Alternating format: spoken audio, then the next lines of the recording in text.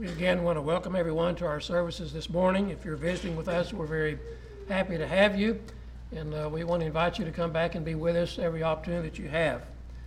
We also want to encourage all the visitors to stay and eat with us.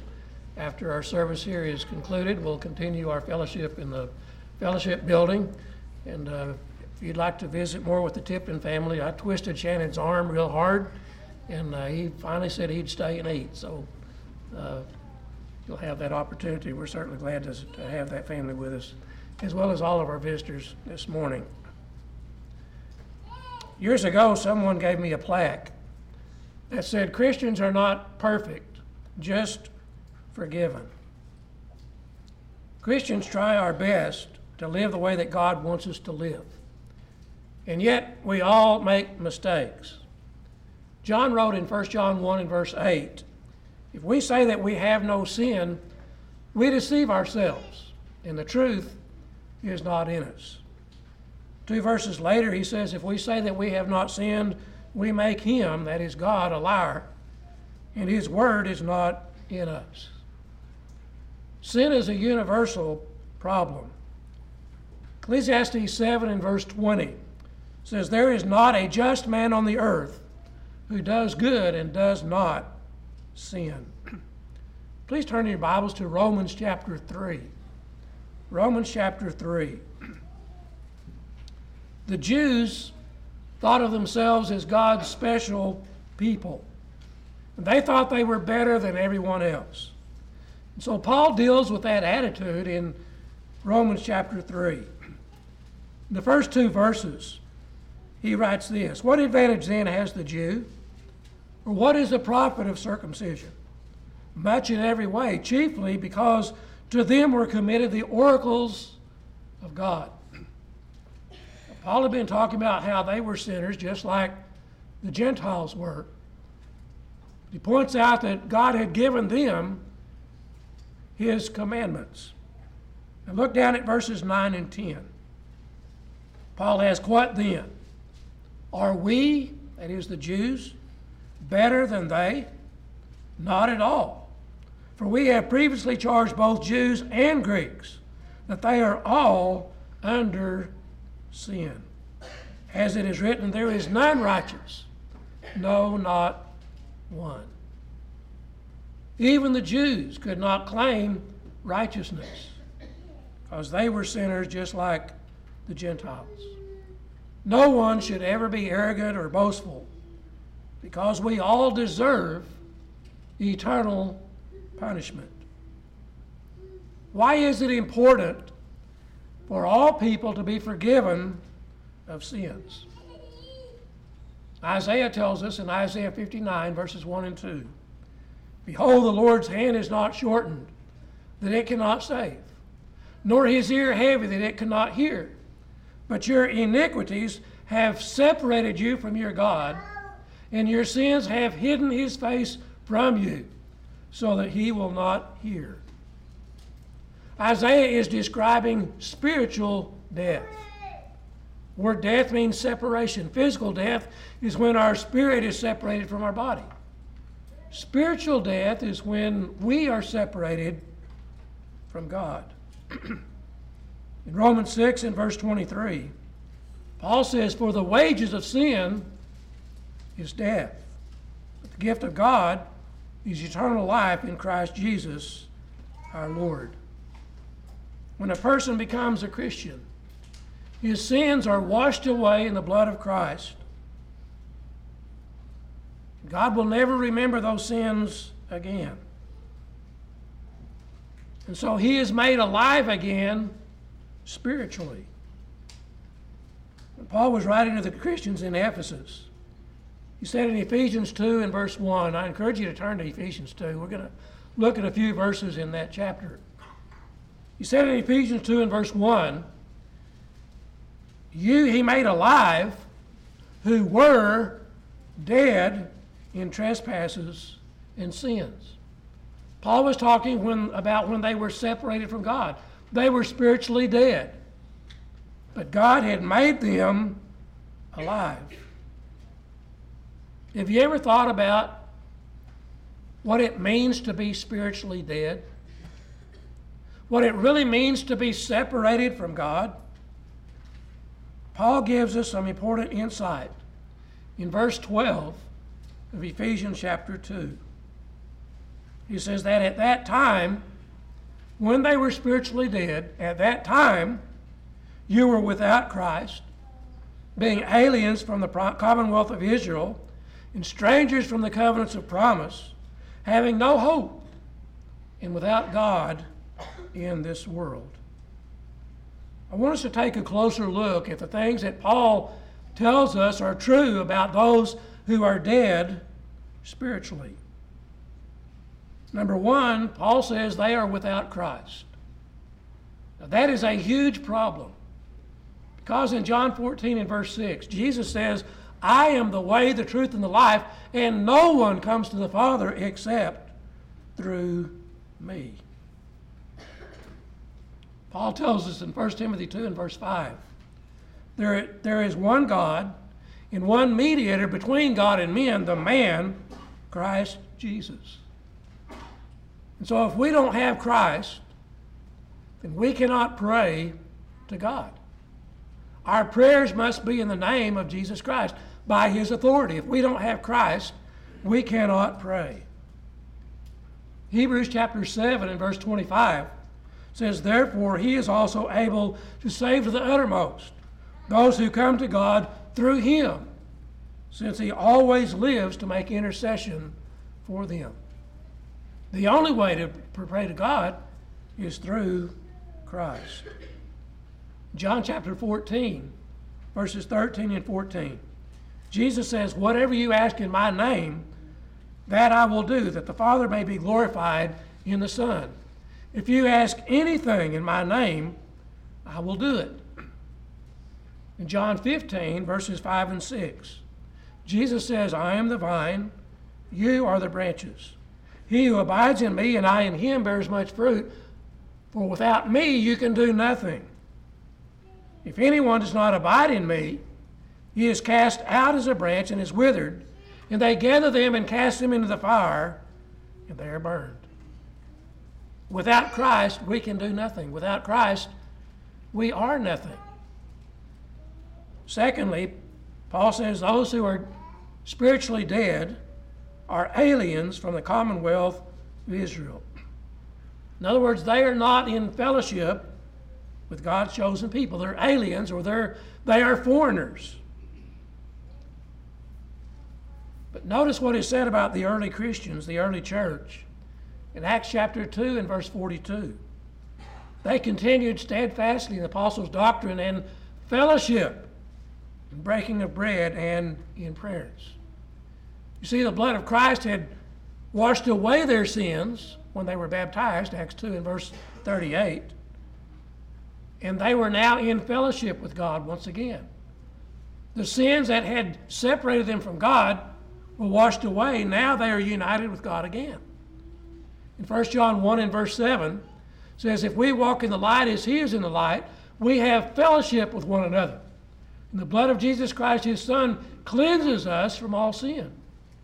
John says the way we can continue having fellowship with God in Christ and one another is that the blood of Christ is constantly washing away our sins as we walk in the light.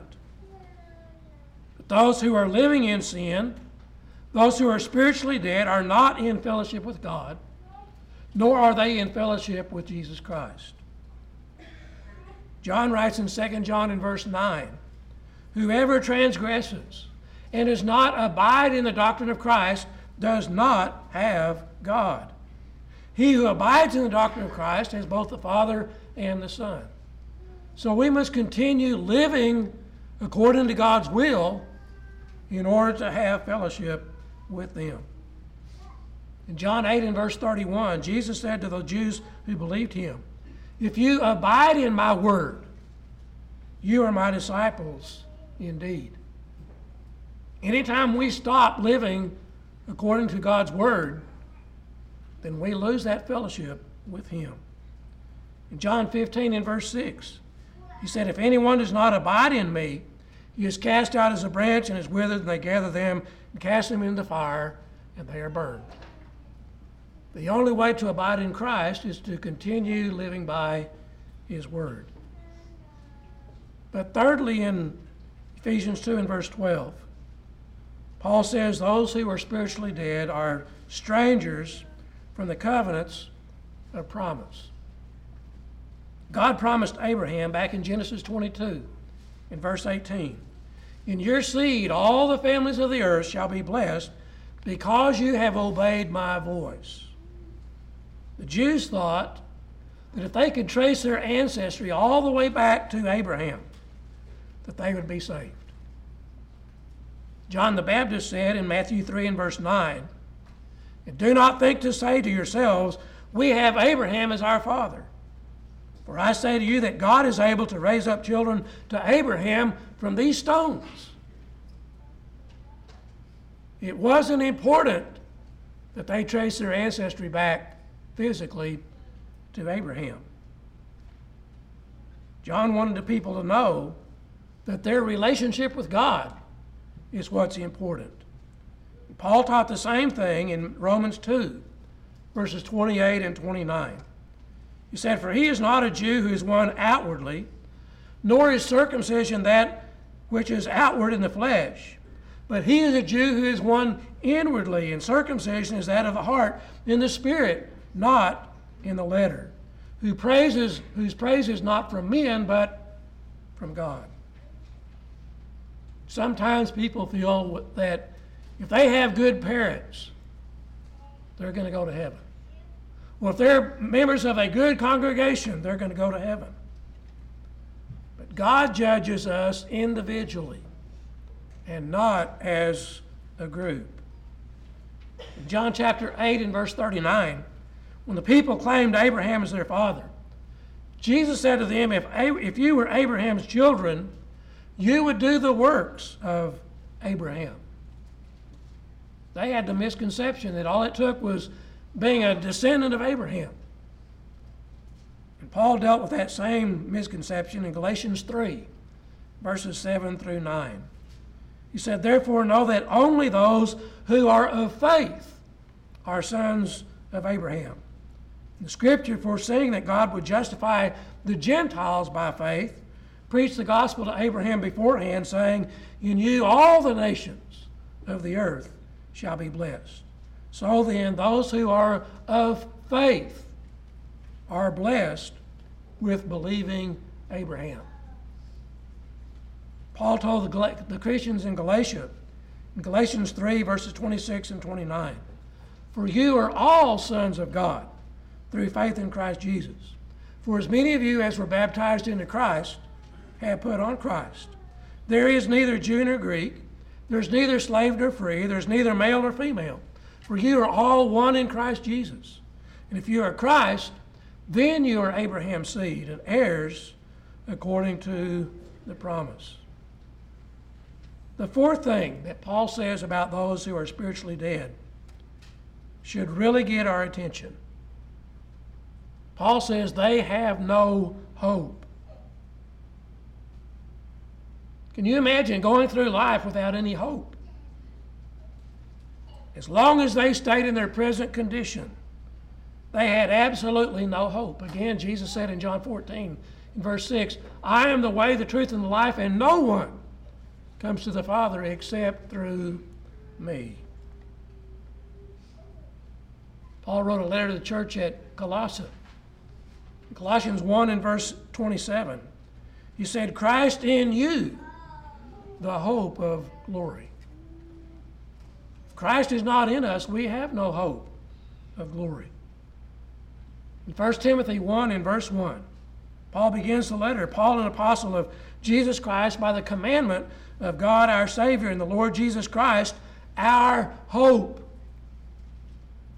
There is no hope without Christ. In Romans 6 and verse 23, as we've already noted, Paul said the wages of sin is death, but the gift of God is eternal life in Christ Jesus our Lord. But fifthly, Paul says those who are spiritually dead are without God in the world. Can you imagine trying to live your life without God in the world? So many people, when they come face to face with conflicts or troubles, first thing they want to do is pray to God. Imagine trying to go through life without God. But a lot of people claim to know God and to have a relationship with Him who do not even know Him. 1 John 2, verses 3 and 4. John says, Now by this we know that we know Him, if we keep His commandments. He who says, I know Him, and does not keep His commandments, is a liar, and the truth is not in him. And as we already noted, 2 John verse 9 says, Whoever transgresses and does not abide in the doctrine of Christ does not have God. He who abides in the doctrine of Christ has both the Father and the Son. So here in Ephesians 2 and verse 12, Paul gives us a picture of every responsible person who has not obeyed the gospel of Christ. Number one, they're without Christ. Number two, they're aliens or foreigners of God because they don't have any fellowship with Him. Thirdly, they're strangers from God's covenants of promise. They don't have a right to expect any spiritual blessing because all spiritual blessings are found in Christ Jesus. Ephesians 1 and verse 3. Fourthly, they have absolutely no hope of heaven in their present condition. And fifthly, they are living without God. The good news is they don't have to remain in that condition. Look again at Ephesians 2 and verse 12 and also verse 13. Paul says, At that time, when they were dead spiritually, when they were separated from God, at that time you were without Christ, being aliens from the commonwealth of Israel and strangers from the covenants of promise, having no hope and without God in the world. But now, contrast, but now in Christ Jesus, you who were afar off have been brought near by the blood of Christ. They had been separated from God by their sins, but now their sins have been washed away and they are brought back to God. And it happened by the blood of Christ. Look down at verse 19. Now, therefore, you are no longer strangers and foreigners, but fellow citizens with the saints and members of the household of God. You see the contrast there? This shows the power of the blood of Christ.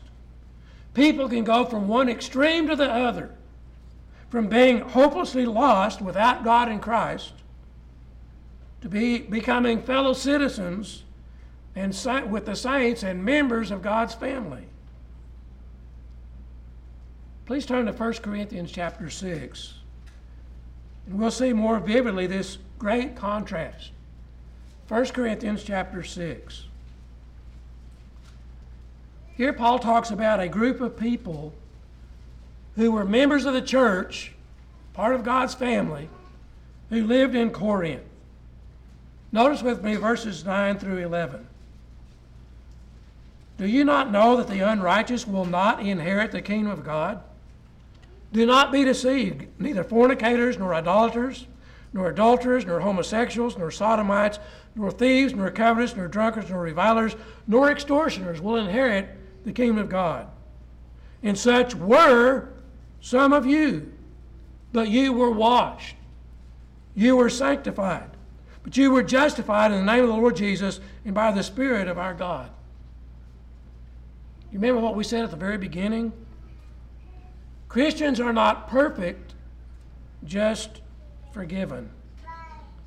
In this text, Paul tells us that there were Christians, members of the church at Corinth, who had been fornicators, idolaters, adulterers, homosexuals, sodomites, thieves, covetous, drunkards, revilers, and extortioners. Any of those sins would separate someone from God. Paul said in verse 10 that those who commit those sins will not inherit the kingdom of God. What was it that changed them? We're told in verse 11. First of all, they were washed. They were washed. Ephesians 5, verses 25 and 26.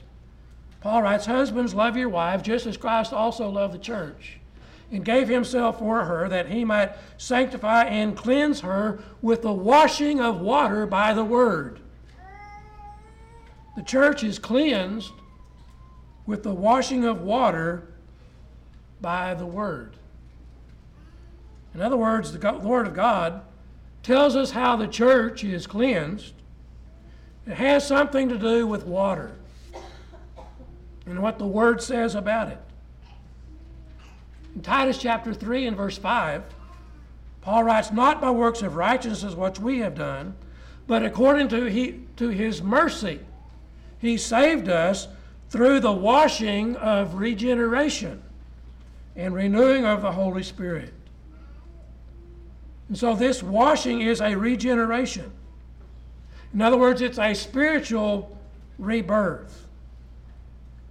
In John chapter 3, verses 3 through 5, Jesus said to Nicodemus, "Most assuredly I say to you, unless one is born again, he cannot see the kingdom of God." Nicodemus said to him, "How can a man be born when he's old? Can he enter a second time in his mother's womb and be born?" And Jesus answered, "Most assuredly I say to you, unless one is born of water and the Spirit, he cannot enter the kingdom of God." And so this washing that we learn about in the Word of God is a washing of regeneration, and it is being born of water and the Spirit. And that takes place when a person is scripturally baptized into Christ. Saul of Tarsus was told in Acts 22 and verse 16, "Why are you waiting? Arise and be baptized and wash away your sins, calling on the name of the Lord." The Apostle Peter wrote in 1 Peter 3, verses 20 and 21, that once the divine long-suffering waited in the days of Noah, while the ark was being prepared, in which a few, that is 8 souls, were saved through water. There's also an antitype which now saves us. Baptism. Not the putting away of the filth of the flesh, but the answer of a good conscience toward God through the resurrection of Jesus Christ. And so the water is not what washes away our sins, but rather it is when our sins are washed away. Water cannot do that. Revelation 1 verse 5 tells us that it is the blood of Christ that washes away our sins. But we contact that blood when we are scripturally baptized into Christ. In Romans chapter 6, verses 3 and 4, Paul says, "Do you not know that as many of us as were baptized into Christ Jesus were baptized into his death? Therefore we were buried with him through baptism into death, that just as Christ was raised from the dead by the glory of the Father, even so we also should walk in newness of life." So these people who were guilty of all those sins, or some of them at least, were washed. Secondly, Paul says that those who had committed those sins were sanctified. 1 Corinthians 6 and verse 11. To be sanctified means to be set apart as God's holy people. In 1 Corinthians 1 and verse 2, Paul addressed his letter to the church of God, which is at Corinth, to those who are sanctified in Christ Jesus, called to be saints, with all who in every place call the name of Jesus Christ our Lord, both theirs and ours. So Christians are those who are sanctified. They've been set apart by the blood of Christ. 2 Thessalonians 2 in verse 13 says, "But we are bound to give thanks to God always for you, brethren, beloved by the Lord, because God from the beginning chose you for salvation through sanctification by the Spirit and belief in the truth." A person cannot be sanctified unless his sins have been washed away by the blood of Christ, making his soul pure. How do we purify our souls? Peter tells us in 1 Peter 1, verses 22 and 23, since you have purified your souls in obeying the truth through the Spirit and sincere love of the brethren, love one another fervently, having been born again, not of corruptible seed, but incorruptible, through the word of God, which lives and abides forever. Peter says we purify our souls by obeying the truth. In that process, in obeying the truth, he says we are born again. What is it we're to obey? Jesus says in Mark 16, verses 15 and 16, go into all the world and preach the gospel to every creature. He who believes and is baptized will be saved. He who does not believe will be condemned. Have you obeyed Christ by being baptized into his death, thus having your sins washed away by his blood? That's the only way you can be sanctified or set apart as holy. Colossians 1 and verse 13 says, he has delivered us from the power of darkness and has conveyed us into the kingdom of the Son of his love.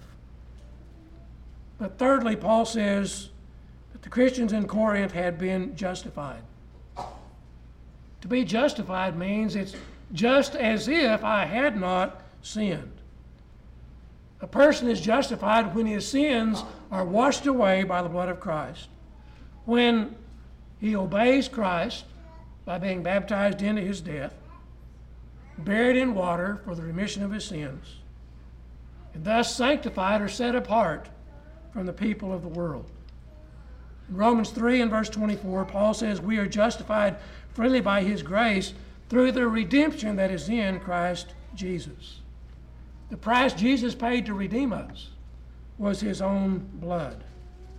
Romans 5 and verse 9 says, much more than having then now been justified by his blood, we shall be saved from wrath through him. When we study the Bible, we find that people are saved in the same way. It doesn't matter whether they were really, really good people or really, really bad people. Jesus says, you go into all the world and preach the gospel to every creature.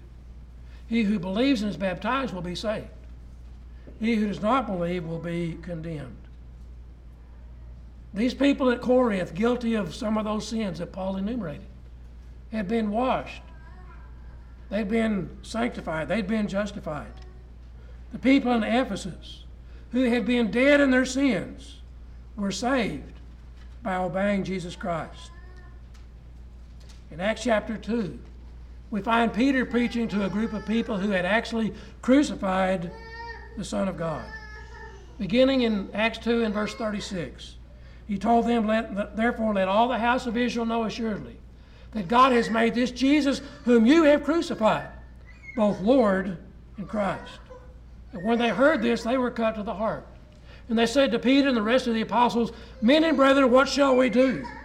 And Peter said to them, repent, and let every one of you be baptized in the name of Jesus Christ for the remission of sins, and you shall receive the gift of the Holy Spirit. For the promise is to you, to your children, to all who are far off, as many as the Lord our God will call. With many other words, he testified and exhorted them, saying, be saved from this perverse generation. Then those who gladly received his word were baptized. The same day there added about 3,000 souls to them. Saul of Tarsus, who had severely persecuted Christians, was saved in the same way. He was asked, why are you waiting? Arise and be baptized and wash away your sins, calling on the name of the Lord, Acts 22 and verse 16. These people were people who had been pretty bad, weren't they? Since all of us have sinned, even those who have been basically good need to be saved as well. The Bible tells us about some people like that. In Acts chapter 8, you may want to turn there, Acts chapter 8, we read about an Ethiopian who had traveled about 1,000 miles in a chariot for the purpose of worshiping God. In Acts 8, beginning with verse 35, Philip opened his mouth and beginning with this scripture preached Jesus to him. And as they went down the road, they came to some water. The eunuch said, "See, here's water. What hinders me from being baptized?" He had learned about Jesus, and he wanted to have his sins washed away immediately. Verse 37, Philip said, "If you believe with all your heart, you may." And he answered and said, "I believe Jesus Christ is the Son of God." So he commanded the chariot to stand still, and both Philip and the eunuch went down into the water, and he baptized him. Now when they came up out of the water, the Spirit of the Lord caught Philip away, so that the eunuch saw him no more. And he went on his way rejoicing. Wouldn't you like to go on your way this morning rejoicing that the blood of Christ has washed away all of your sins? We read about another good man in Acts chapter 10. Verse 2 tells us that Cornelius was a devout man, one who feared God with all his household, who gave alms generously to the poor, and prayed to God always. We learn in Acts 11, verses 13 and 14, that an angel had told him to send men to Joppa and call for Simon, whose surname is Peter, who will tell you words by which you and your household will be saved. Now, what do you suppose Peter told them? The Lord sent him there to tell them how they could be saved. What do you think he told them? Acts 10 and verse 48 says he commanded them to be baptized. And we can look at many other examples in the Bible. All of them did the same thing. In every case, they believed what Jesus said, and they obeyed him. God loves you, and he wants you to be saved. It doesn't matter how good you've been or how bad you've been. Whoever you are, God wants you to be saved. Again, 1 Timothy 2 verse 4 says, God desires all men to be saved and to come to the knowledge of the truth. 2 Peter 3 and verse 9 says, the Lord is not slack concerning his promise, as some count slackness, but is long-suffering toward us, not willing that any should perish, but that all should come to repentance. God doesn't want you to perish. He wants you to repent and be baptized. In Hebrews chapter 5, verses 8 and 9, the writer says concerning Jesus that though he was a son, yet he learned obedience by the things which he suffered. And having been perfected, he became the author, the giver of eternal salvation to all who obey him. Will you leave here this morning having been separated from God by your sins, or brought near by the blood of Christ? Will you leave here as a foreigner or an alien to God? Or will you live here as a fellow citizen and member of God's spiritual family? Will you leave here without the promise of any spiritual blessings? Or will you leave here as a person who is in Christ, able to enjoy all spiritual blessings? Will you leave here this morning without any hope? Or will you leave here with the promise of eternal life in heaven? Will you leave here this morning without God? Or will you leave here having been washed in the blood of Christ? Jesus gave his all for you. He shed his blood for you. He's asking you this morning to surrender to him. Will you give up your own way and accept his will? If you're willing to surrender to Christ this morning, I invite you to come now while we stand and as we sing.